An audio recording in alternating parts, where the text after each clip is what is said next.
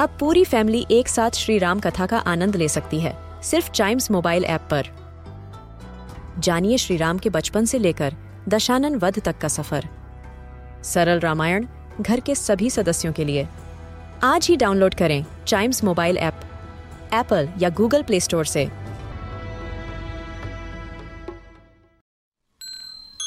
This is Chimes Radio original podcast.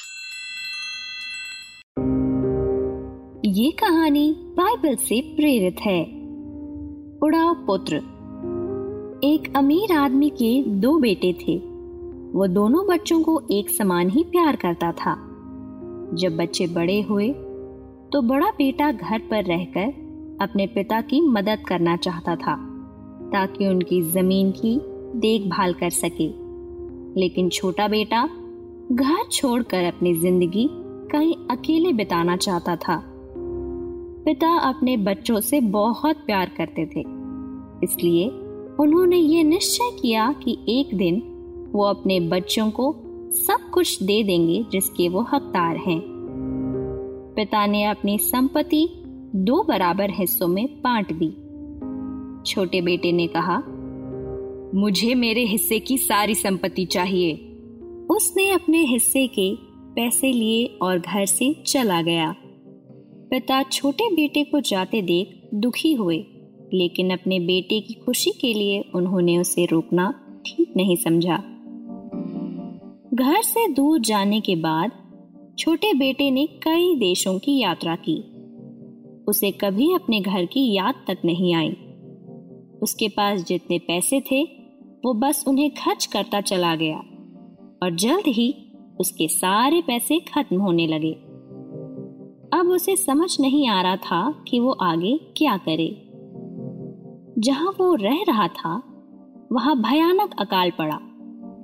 वहां इतना बुरा हाल होने लगा कि जिन लोगों के पास पैसे थे उनके लिए भी खाना पीना मुश्किल हो गया था। छोटे बेटे के पास भी खाने को कुछ नहीं था। उसे बहुत ज्यादा भूख लगने लगी। उसने नौकरी ढूंढने की बहुत कोशिश की, लेकिन उसे कोई नौकरी नहीं मिली। अंत में वो एक किसान के पास गया और कहा, क्या मैं आपके यहाँ काम कर सकता हूँ? किसान ने पूछा, तुम क्या काम कर सकते हो? उसने उत्तर दिया, मैं आपके जानवरों की देखभाल कर लूंगा। किसान ने बिना पगार के उसे काम पर रख लिया। उसकी स्थिति इतनी बुरी थी कि जो खाना जानवरों को मिलता उसे भी वही खाकर गुजारा करना पड़ता। एक रात उसे नींद नहीं आ रही थी।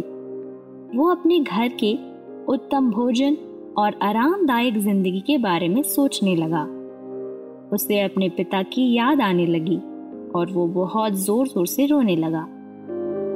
वो अपने व्यवहार के कारण इतना शर्मिंदा था कि अब घर भी जाना नहीं चाहता था।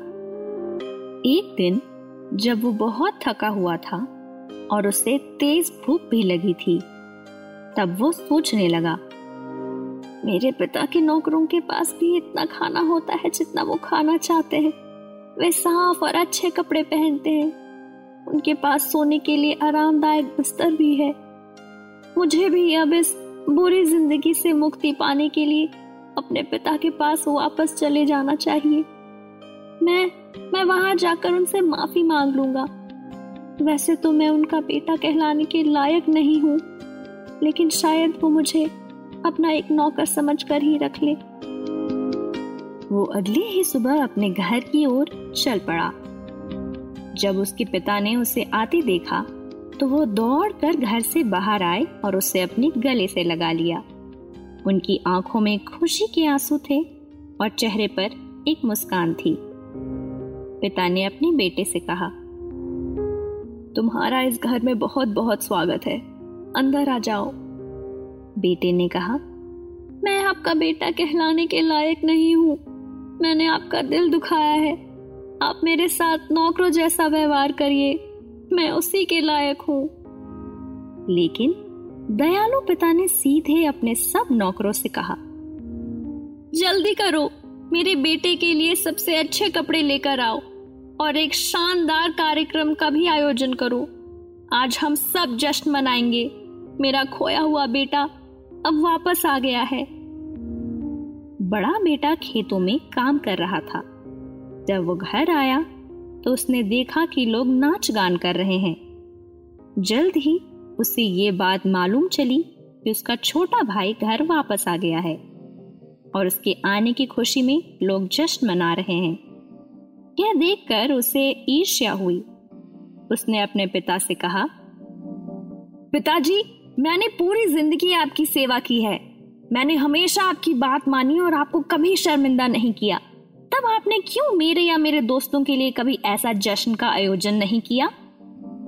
पिता ने कहा, बेटा, अपने छोटे भाई से ईर्ष्या मत करो। तुम तो हमेशा मेरे साथ थे। मेरा जो है वो सब तुम्हारा ही है। लेकिन तुम्हारा भाई जो खो गया था अब घर वापस आ गया है, इसलिए तुम भी मेरी खुशी में शामिल हो जाओ। बड़े बेटे को अपने पिता की बात ठीक लगी और फिर सारा परिवार मिलजुल कर खुशी खुशी रहने लगा। इस कहानी से हमें यह शिक्षा मिलती है कि हमें सबके साथ प्यार से रहना चाहिए और अगर कोई गलती करे तो उसे हमें माफ कर देना चाहिए।